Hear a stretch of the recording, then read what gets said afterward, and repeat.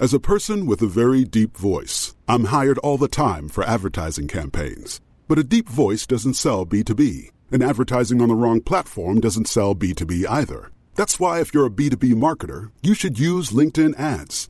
LinkedIn has the targeting capabilities to help you reach the world's largest professional audience. That's right, over 70 million decision makers all in one place. All the big wigs, then medium wigs, also small wigs who are on the path to becoming big wigs. Okay, that's enough about wigs. LinkedIn ads allows you to focus on getting your B2B message to the right people. So, does that mean you should use ads on LinkedIn instead of hiring me, the man with the deepest voice in the world? Yes. Yes, it does. Get started today and see why LinkedIn is the place to be to be. We'll even give you a $100 credit on your next campaign. Go to linkedin.com/MPN to claim your credit. That's linkedin.com/MPN. Terms and conditions apply. You may know you're listening to this show along the Marketing Podcast Network, but did you know there are other great shows on MPN to help your business? Steve Turney hosts a great podcast geared toward mental health marketers called The Boost. Steve, tell listeners what you cover on the show. The Boost is our podcast, and the tagline is conversations with people promoting mental health. And that's what it is. So it's marketers, company executives, therapists, and mental health advocates talking about what they're doing to move this industry and this important thing called mental health forward. Amazing. And where can people subscribe? I'm big on LinkedIn, so you can find us there, just /Steve Turney, or you can find the show at marketingpodcasts.net, or search for The Boost wherever you get your podcasts. You heard him. Go subscribe. This is the Marketing Podcast Network. Welcome to Uncorking a Story, the podcast that introduces you to the rich world of storytellers who share their personal journeys, creative processes, and the stories behind their stories, one conversation at a time. I'm your host, Mike Carlin, and I'm thrilled to be part of your writing journey. If you're an aspiring writer, a literary enthusiast, or simply someone who believes in the transformative power of words, you've come to the right place. Every week, we'll pop the cork on the world of successful storytellers and give you a healthy pour of inspiration, insight, and empowerment. My mission is to help writers like you realize your full potential through the transformative and therapeutic power of writing. Whether you're just starting your literary voyage or looking to refine your craft, I'm here to provide you with the knowledge, inspiration, and encouragement you need to embark on your own storytelling adventure. So, are you ready to uncork your story and let your creativity flow? Uncorking a Story is about to begin. Sit back, relax, and let the transformative magic of storytelling whisk you away. Welcome to Uncorking a Story. Well, hey now, and welcome to another exciting episode of Uncorking a Story. I'm your host, Mike Carlin, and I'm thrilled to have you join me as we dive into the magical world of storytelling one more time. I want to remind you to please follow Uncorking a Story on all socials, including Instagram, Facebook, YouTube, and Twitter. You can find us at any of those places at Uncorking a Story. I'd love it in particular if you would subscribe to our YouTube channel, as it's been a great growth vehicle for the show, but also a fun way for me to interact with the audience. Of course, please rate, subscribe, and review Uncorking a Story wherever you get your podcasts. Okay, enough business out of the way. Today's guest is Ginger Pinholster. Ginger's first novel, City in a Forest, won a Gold Royal Palm Literary Award from the Florida Writers Association in 2020. She's a volunteer member of Florida's Volusia Turtle Patrol and a resident of Ponce Inlet near Daytona Beach. She joined me on Uncorking a Story to talk about her latest book, The Snakes of St. Augustine. I just love that title for so many reasons. And I also want to share with you, before we get into Ginger's interview, why I really wanted to have her on the show. And to do that, I need to go behind the scenes for a moment. The way most authors get on Uncorking a Story is that their publicists pitch me. Their publicists will pitch me, and if I find something interesting about the pitch, I welcome them on. And that's just the way it works. I don't necessarily deal with authors directly anymore. I really usually only work with people who have publicists, because I know that, if you've hired a publicist, or if your publishing company has put a publicist in charge of publicity, then there's probably something there. But that's how it works. And I just want to share what got me about Ginger's story. The first thing is the name of her book. It's called The Snakes of St. Augustine. And it's not like the real St. Augustine was into snakes, and it's not a book about his snakes. I have no idea if he was into snakes. I'm not into snakes. I'm like Indiana Jones when it comes to snakes. I want to steer clear of anything that slithers. But it's about the place in Florida, St. Augustine, that tourist destination. I also learned from her bio that she's into turtle conservation. You heard that when I read her introduction. Now, about halfway through this interview, I share just what those two things have in common in my life: snakes and turtle conservation. And when you hear it, you'll understand just why I needed to have Ginger on my show. Another thing I wanted to share about Ginger's story is how important her writing group is to her. And there's a misconception out there that writing a book is a solitary process. And of course, writing a book, does involve a lot of alone time, but it's not something that necessarily happens in a vacuum, especially with very successful authors. Ginger underscores the importance of collaborating with other authors who can challenge you, push you, and encourage you to write your best stuff. And I also love how Ginger found her writing group. So please listen for that story. It's a great one, and I hope it does inspire you. I want to remind you that my goal through this podcast is to help make you a better writer, no matter where you are on your writing journey. And that's your lesson for today. Research and find a writing group. You will not regret it. Now, let's uncork Ginger's story. Welcome to Uncorking a Story, Ginger Pinholster. Thank you so much for having me. It's quite an honor. Oh, it's the honor is absolutely all mine, Ginger. But I'm curious. I always like to begin from the very beginning of a writer's story. So tell me, where does your story as an author begin, Ginger? Well, what I always like to say is that good writing begins with voracious reading. There's a great quote I love by the author Lisa C., and she says, "Read 1,000 books and your words will flow like a river." And so that's pretty much how it began. For me, I was addicted to reading as a kid, and in particular, the Nancy Drew mystery series, because she was a smart girl who was solving problems, and she had kind of the same hair color as me. So I love to read those books. And so the first few things that I wrote were, let's just say, highly derivative of the Nancy Drew mystery series. Things like a girl is having to save the town from a ghost and that sort of thing.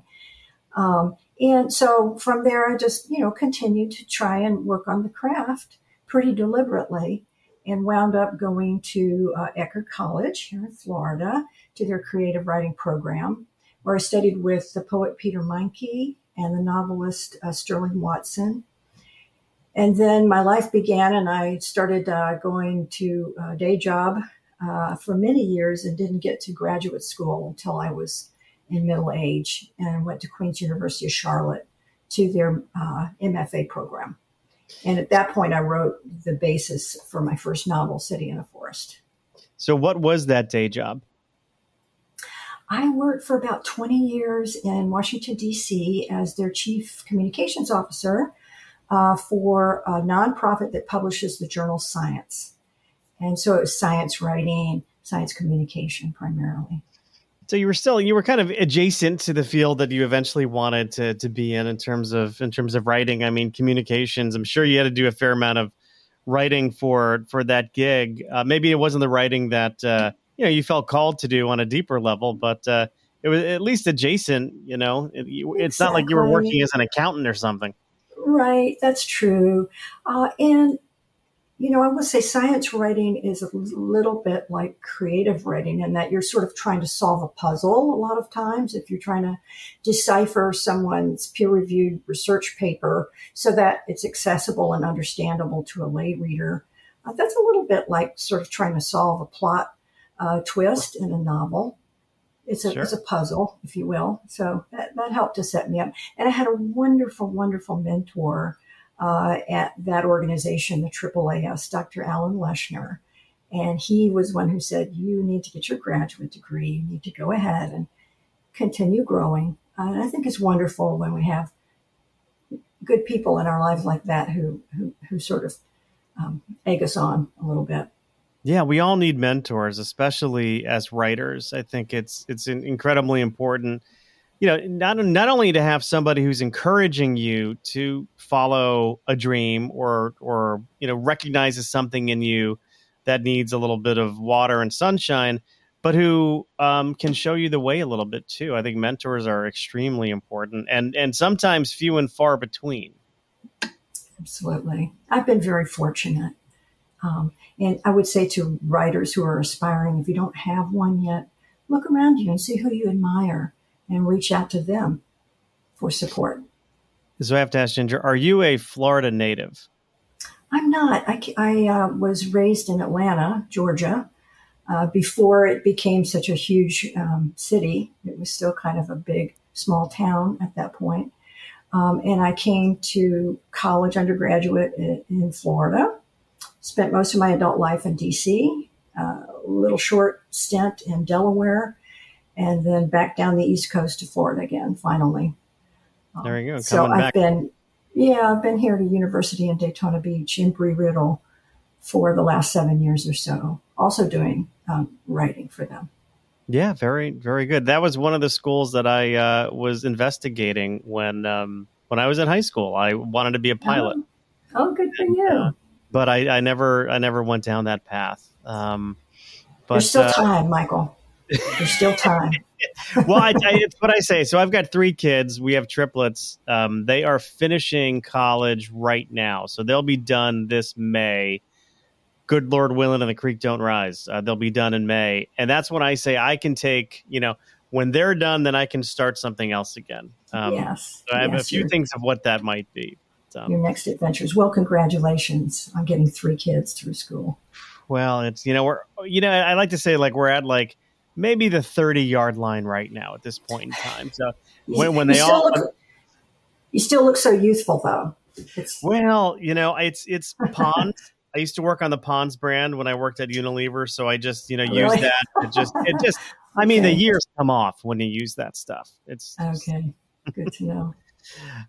Well, I want to talk about, we certainly want to talk about Snakes of St. Augustine. I do want to talk about the first novel, though, because I'm curious as to what your journey was with that. And then what sort of prompted you to start writing it.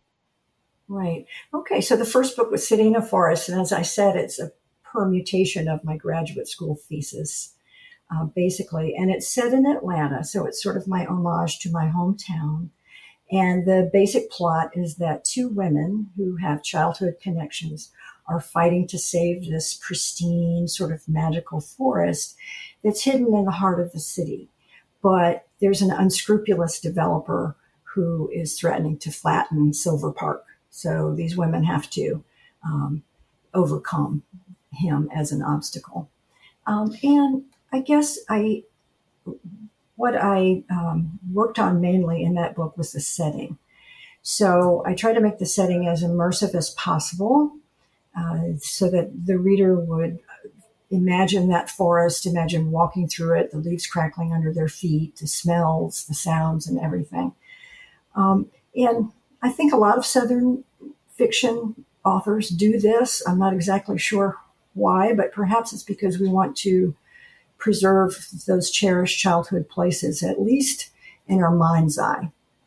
Atlanta, sort of a little interesting factoid. When I was a teenager in the 1970s, Atlanta for a short period of time was the fastest growing urban settlement on the planet. And so you could really see in real time the tree canopy disappearing.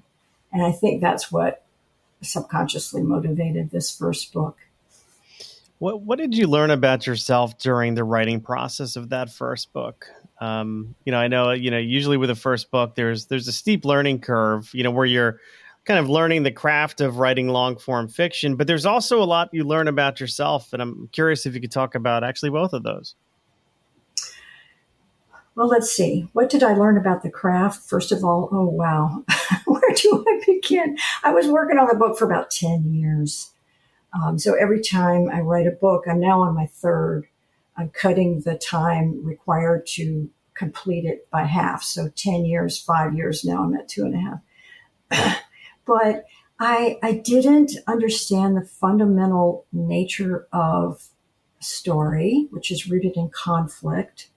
I didn't understand that Your protagonist needs to have something that they urgently want and will do anything to get, because that motivation drives the plot, drives the story. And once I got that, then it became so much easier. But then I also realized that this outline that I had carefully prepared in advance had nothing to do with my protagonist's motivation. So I had to really start all over. The book started off with a protagonist who had 3 sisters, which I do in real life. They were all killed off during revisions, so that it was a much cleaner, easier to follow story. And as far as what I learned about myself, I would just say that I learned that I am a really flowery writer, and that was something I had to overcome. So too many metaphors, too many similes, too much description. Yes, I'm trying to make this an immersive setting, but you can get carried away. And I think you'll see that in this graduate thesis effort. Yeah. Does that answer your question? It absolutely answers my question. Absolutely answers my question. Thank you very much for that. And I appreciate you sort of addressing part of your response to aspiring authors, because there are a number of aspiring authors who listen to this, and I try to make this a masterclass for I mean, really anybody who's interested in writing, but those who are sort of early in the game, so to speak. I think don't give up. That's the main thing. Don't give up. It's such a long journey. It really, really is. Yeah, in that ways, it's much more. I always like to say it's a marathon, not a sprint. That's right. Exactly right. And I think this concept of talent, you have to have talent to be an author, is so harmful, because there are a lot of fresh, diverse voices out there who don't get to go to an MFA program, and really they don't realize it's just a craft, like carpentry, like playing the guitar or the piano. You have to learn the techniques and the elements and practice. That's really all it is. Nothing to do with some innate ability. Yeah, in my opinion. I use the like a running analogy, because I believe anybody can run a marathon. All it takes is commitment, persistence, and then carving out a little bit of time every day just to build up your fitness level, and even more important than building up like your physical fitness is building up your mental fitness. Right. And you don't necessarily say I'm going to run a marathon and then go out and run a marathon. You start off with walking, and then walk running. And then maybe you build up to running a 5K and a 10K and, a half marathon. But you don't set out, with the trying to achieve your ultimate goal right away. I think the same thing is true with writing. Don't necessarily set out to write that 75, 85, $100,000 word, 100,000 word manuscript. Yeah. As your first goal. Start with an article, start with an essay, start with a short story, and build up your writing muscles, build up your writing fitness, and that'll serve you well. Yes, and make contacts in the writing community. I can't say enough about the importance of my writing group, particularly with Snakes of St. Augustine, the second novel. If it weren't for them, I would never have gotten through the muddy middle. I did get stuck in the middle, as a lot of authors do. And without that group asking me questions, asking me, what if this happened? What if that were to happen? I would not have been able to continue, I don't think. So make contacts. And that's where being vulnerable really, comes into play, because you're exposing, your early work to people. And, not everything, and hopefully at that stage, not everything is glowing praise, because it shouldn't be. Right.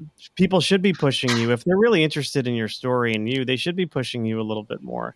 And you have to be open to that, and you have to be open to criticism, because it's going to come. It's either going to come early on and make it better, or it's going to come much later on in the form of a review, and it might take a little wind out of your sails. So absolutely, yes, it's not just a cheerleading group, but really a critique group. How did you find your writing group? After I published City in a Forest, I was trying to get the local newspaper to write about it. Of course, I was trying to generate some PR for myself, and I couldn't get the local newspaper to respond to my emails. So I went over there with a copy for the managing editor at the time and left it with the receptionist with a little handwritten note. And he called me and said, "This is great. And by the way, we have a writing group and we need someone to fill up a vacant seat." So I went to the first meeting of it and just really hit it off with this particular group of folks. That's great. Serendipity, in other words. Yeah. Well, there are, I believe that more and more days I spend here on this planet, I believe in that there are no such thing as coincidences, and that's right. And we are given opportunities. Yes. Kudos to you for taking that. One of the folks in the writing group was Jenny Aaron Smith, who wrote a wonderful book called Stolen World, a nonfiction book about reptile trafficking, basically, in the 80s, I think. And so she knew about snakes. So that was quite fortuitous as well, as I was writing Snakes of St. Augustine. Well, speaking of Snakes of St. Augustine, what can you share with us about your latest book? Okay, well, I like to describe it as an unconventional love story served up with a large side of Florida weirdness. That's my log line.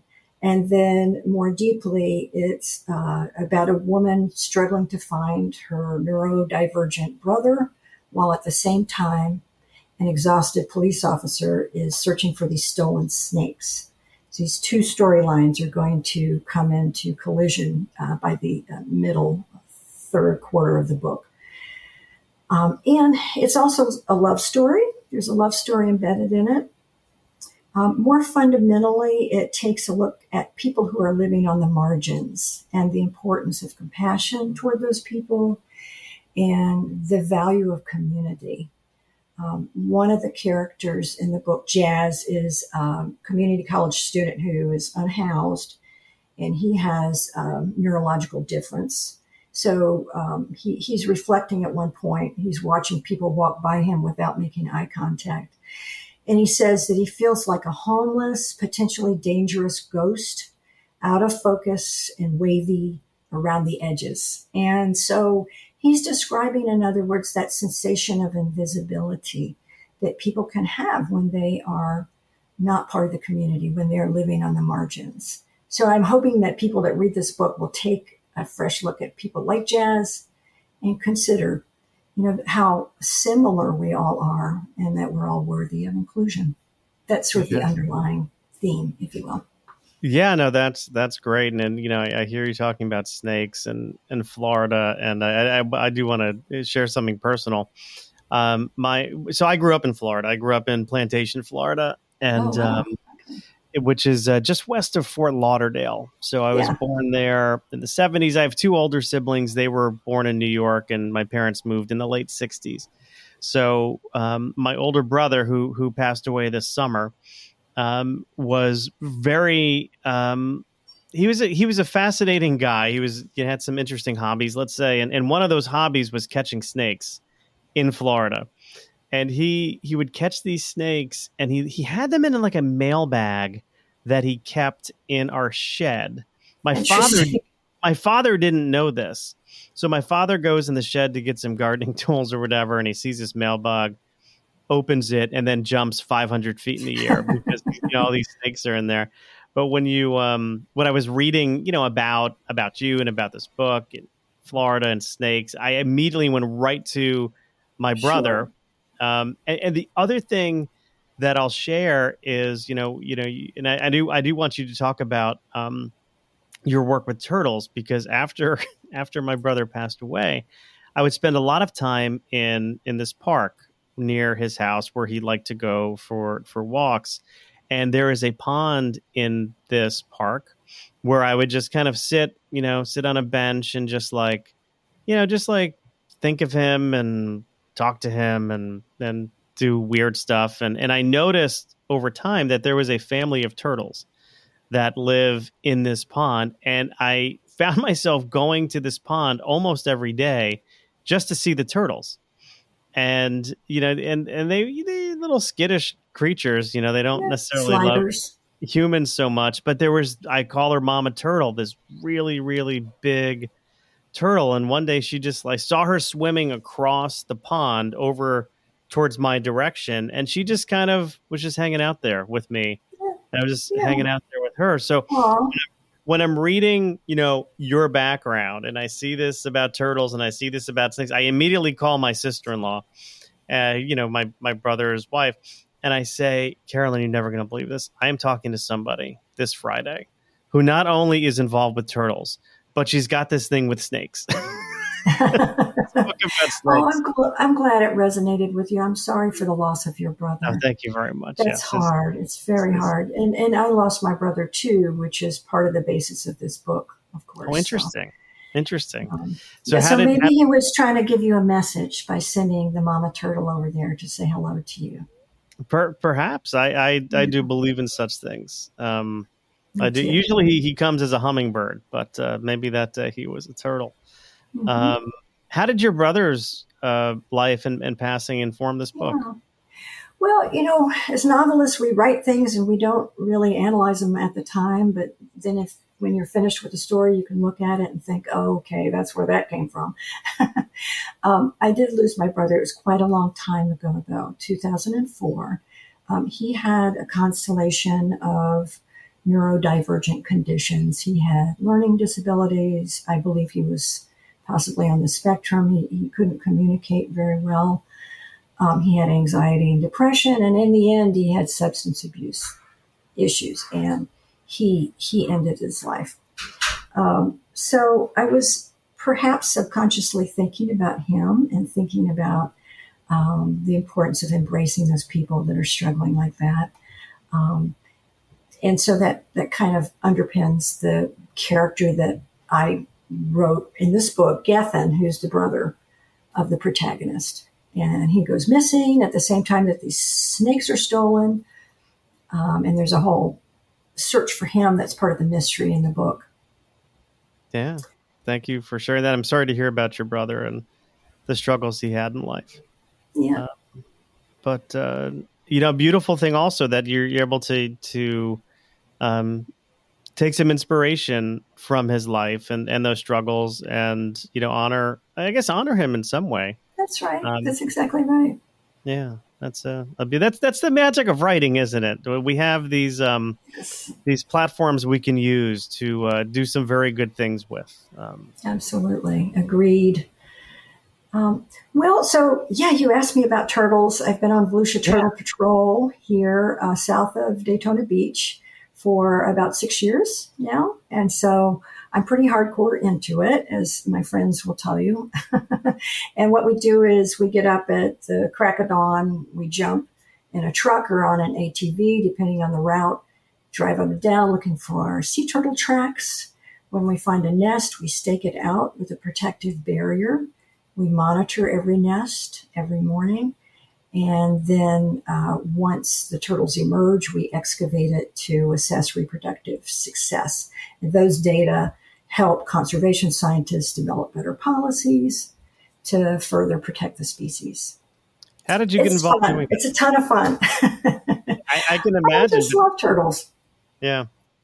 I love herpetology in general, and I don't know why, Michael. I have a little snake called Lemony Stitches, a little ball python that has yellow stitching on its back, and a couple of little Florida box turtles as well. Yeah, I am one of those people who are afraid of snakes. I don't know if it's the Catholic upbringing or what, but the snakes as a species certainly got a bad rap. That's totally natural. That fear is probably evolutionary. For sure. And, the title of this book, Snakes of St. Augustine, is a metaphor because we fear snakes because we misunderstand them frequently. We don't know the difference between a scarlet king snake, which is harmless, and a venomous coral snake. And so we misunderstand their behavior, so we fear them. And we might be so fearful we attack all of them or run away. And in the same way, people who have differences may have behaviors that we don't understand immediately. So we may feel fear or have different reactions to them. But Yeah. the little factoid I always point to is that there are at least 44 native species of snakes in Florida, and only 6 of them are actually venomous. So I hear that. usually there's not danger. Yeah. Yeah. And it's That's, the same way for people with neurodiversity. We hear about really scary things in the media that happen, the rare events that happen. But the vast majority of people with these conditions are no threat to other people. And in fact, statistically, they're about 3 times more likely to suffer violent crime than the general population because people have a variety of responses to them. For instance, someone speaking in a poetry kind of way, making odd associations. Somebody might think they're funny, or they might think you're trying to punk me, and that makes them mad, or they might be afraid, thinking this person may be a danger to me. So that's the connection. That's the underlying metaphor in this book. yeah, no, it's beautiful. And I have to say, I do hear the title "Snakes of St. Augustine," and yeah, I don't necessarily go to actually snakes. I think of like, Bad obnoxious. guys. Well, I think of like obnoxious tourists and maybe some land developers or something like that. Oh, yeah. Well, St. But Augustine. that's my Right. inner Carl Hyacin speaking, I think. Yeah, right. I know you live in Florida now. You spent a fair amount of time there. Talk to me about being a Floridian and writing about Florida, because it's a place that I certainly, set a lot of stories in as well. I love Florida. It is, again, my home state, and I definitely see the wackiness. Don't get me wrong. But I have I get off the plane at Fort Lauderdale Airport and I immediately feel at home. So I'm curious as to what being a Floridian means to you. Yeah. Well, there's so much fodder for fiction, isn't there? And you as an author know that too. I mean, where else? I mean, you hear all the Florida man stories, right? The guy that's trying to hold up a liquor store with a baby alligator, or things like that. Flamingos suddenly appearing in North Florida. An alligator walking in the surf of the ocean in Ormond Beach. A colony of monkeys in Silver Park that's real. And they'll jump over your boat across the river. So there's so many strange, odd things associated with the natural world here that it really does stimulate the imagination. And so part of my writing process is that if I'm sitting at the computer and I'm feeling restless, I'll jump on my bike with my little notepad and a pen, go down to the Ponce Inlet Lighthouse Park, where there is a neat overlook tower that's above the marshes and the inlet. And you can see all kinds of birds and raccoons and turtles. And so if there are no kids up there being juvenile delinquents at the time, then I'll sit up there and write a whole scene out longhand, because I'm immersed in that environment. So I'm really enriched by it as I'm writing. And I did try and use 2 types of Florida settings in this book. The old Florida, sort of a dense saw palmetto jungles, and what I call the Disney Florida, the tourism economy, arcades and amusements and that sort of thing. Both of those I encounter every single day in my life here. So, and it's such an odd dichotomy, isn't it? Yeah, absolutely. But they need each other, though. I mean, They do, I guess. You definitely need the tourists, because there's a reason why Florida has no state income tax. That's right. That's I right. think that's a big thing to do with it. Well, and it's interesting. The reason that we can drive on the beach in Daytona Beach is because you have a turtle patrol and a marine science center here for turtle rehabilitation. So at some point there was a federal lawsuit, and Volusia County said, "Hold on, we can protect the turtles and do this tourism thing at the same time. We're gonna send the turtle patrol out every single morning. So they're connected inextricably for sure. Yeah, very good. Well, Ginger, one of the ways I also like to get to know my guests is to ask them a couple of questions about pop culture. Now, don't get nervous. This is not, there's no right or wrong here. But I'm curious, when you were growing up, what were some of your favorite things to watch on TV? Well, I talked about reading the Nancy Drew Mystery Series, and I was quite the addict there. I'm old enough, Michael. One of my first experiences with TV was my mom waking me up to watch that first Step on the Moon in 1969. I was 9 years old at that time. Mm. And it was a black and white TV with, rabbit ears with tinfoil on the top and so on. But I guess when I was a little bit older, Dark Shadows, remember that? Oh, absolutely remember that, yeah. So scary, Quentin and all of that. And I think there's some unfortunate forays onto the Brady Bunch series and things like that. I have to say the Brady Bunch, when I ask authors this question, does come up quite a bit. There's a couple of usual suspects. Brady Bunch is usually there. And I'm trying to understand it because my wife is like a Brady Bunch savant. Like she knows the ins and outs of the Brady Bunch. And I wonder if it's just like this like blended family, and it's like all the different personalities, and this almost idyllic life where the biggest thing you got to worry about is breaking a lamp in the house because you were playing ball. Or I'm trying to pinpoint it because I never loved the Brady Bunch. Like it wasn't like necessarily my favorite show. Now, if you had said Gilligan's Island, we could have a long discussion about that. But what's your take on the Brady Bunch? For me, I guess the deeper answer would be that period of time was after the era when couples stayed together no matter what. So we were in an era where a lot of us came from families where the parents had divorced. And in this case, the family had somehow still made that a loving outcome. That's the deeper answer. For me, the other answer is, come on, Greg was hot. Let's be honest. So we had to tune in. Well, I'm sure Barry Williams, if you're listening, his ears are, or if he's not listening, his ears are ringing. That's for sure. There you go. What about music? What'd you like listening to? I was not just a fan of Joni Mitchell, but I followed her around to different concerts and knew how to play all of her songs and all the lyrics to all of her songs. So, it was just a sort of melancholy teen girl kind of thing. That's what I did. What else? The Allman Brothers were big where I grew up, of course. And you'd occasionally see them around town or at a picnic. So a lot of that. Yeah, I got to see Greg Allman. Oh, God, this is probably going back 20, 25 years. He came through Connecticut. I live in a town called Stamford, and he came to our theater downtown and had this young kid with him named Derek Trucks, who was just starting out at the time, who is now like a superstar in terms of blues guitar. Right. But man, what great music and a huge loss. Absolutely. Frank Zappa, the Winter Brothers, all those Love folks. Zappa. Love Zappa.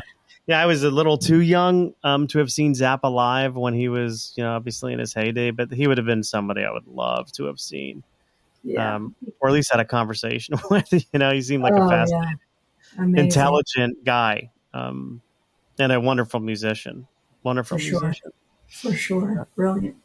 In terms of writing and reading, do you have a favorite place where you like to write? I'm sitting in it right now in my little home office. But as I said, I love to go out to the marsh down at the point here, the Ponce Inlet Jetty, because my imagination is not being interrupted by electronics. That's really a danger for writers. So I can be deep into my imagination, into a scene, and suddenly get a ping from my boss, someone I can't ignore. And it takes me right out of it. And so to the extent that aspiring writers can find some place where that is not happening to them, I think it will be helpful. Yeah. What about a favorite place to read? In my room, right, sitting next to my box turtles and my little snake. I have a couple of habitats in my bedroom. So, yeah, we hang out together. And right now I'm reading a book by Archie Carr, who is a great conservationist, who you probably know about the Archie Carr Nature Preserve down near Melbourne, which is I've certainly heard of it, yeah. Huge turtle nesting spot. And so Archie Carr wrote this book called The Windward Road, which is kind of analogous to Rachel Carson's The Silent Spring. And so I finally got around to ordering that book, and I'm about 40 pages into it now. Really enjoying it. Very cool. And the last question is always the hardest for some people, maybe not you, Ginger, but if you could write a letter to your younger self, what would you tell the younger Ginger? What kind of words of advice would you give your younger self if you had the ability to do so? You can make me choke up now, Michael. It's like the Oprah show. I would say that you can do it. I really struggled with a profound lack of self-confidence.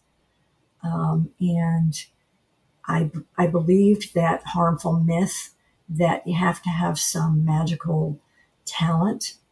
I had a teacher at one point who dismissed my writing as not serious because he said serious fiction is about men going to war and men getting in battles with other men. You know, he believed this. And I thought, oh, my stories about human relationships are meaningless. And so I would tell myself that you have value and you can do this and you can learn the skills you need to know in order to complete a novel, because anybody can. What a jerky comment for somebody to make to you. It was back in the day, back in the day. Still, look, I think about that. I'm like, would he have said that to Charles Dickens when he was when he was preparing A Christmas Carol? Are there men going to war in that, Well, just male protagonists. I think that's what he had in his mind, is important books, serious literature. Well, and I was writing about, families and love stories and things like that. No, just unimportant things like that. Families. Right. Life. Yeah. So, well, I've really enjoyed chatting with you. Likewise, Ginger. I would just love to give you the opportunity to let the audience know how they can connect with you. So do you have a website or any social media handles you can share? Yes, I'm all over Google. All you need to do is Google my name. I have a website. It's just gingerpinholster.com. I have a TikTok, which is Parker by the Sea. I have an Instagram, which is gingepin, and various other platforms that folks can find pretty easily. I will put all of those links in our show notes, as well as links to where they can buy the book, which of course is Snakes of St. Augustine. So Ginger Pinholster, thank you for stopping by Uncorking a Story and letting me uncork yours. Thank you so much, Michael. I enjoyed it.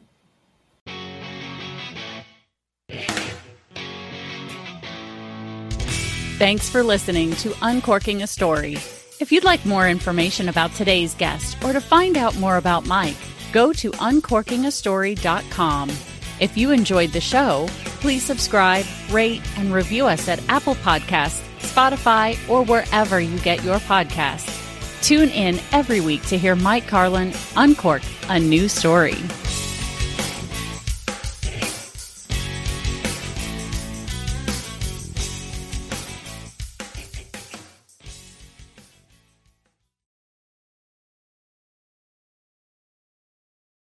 You may know you're listening to this show along the Marketing Podcast Network, but did you know there are other great shows on MPN to help your business? Christy Heiler hosts a fantastic podcast called Own It. Christy, tell us more about the show. Own It is all about celebrating women and non-binary advertising agency owners. We talk about buying out of the Boys Club of Advertising because less than 1% of ad agencies are owned by women. And where can people subscribe? You can find the podcast at untilyouownit.com. We're also on the Marketing Podcast Network at marketingpodcast.net. And of course, you can subscribe wherever you get your podcasts. You heard her. Go subscribe.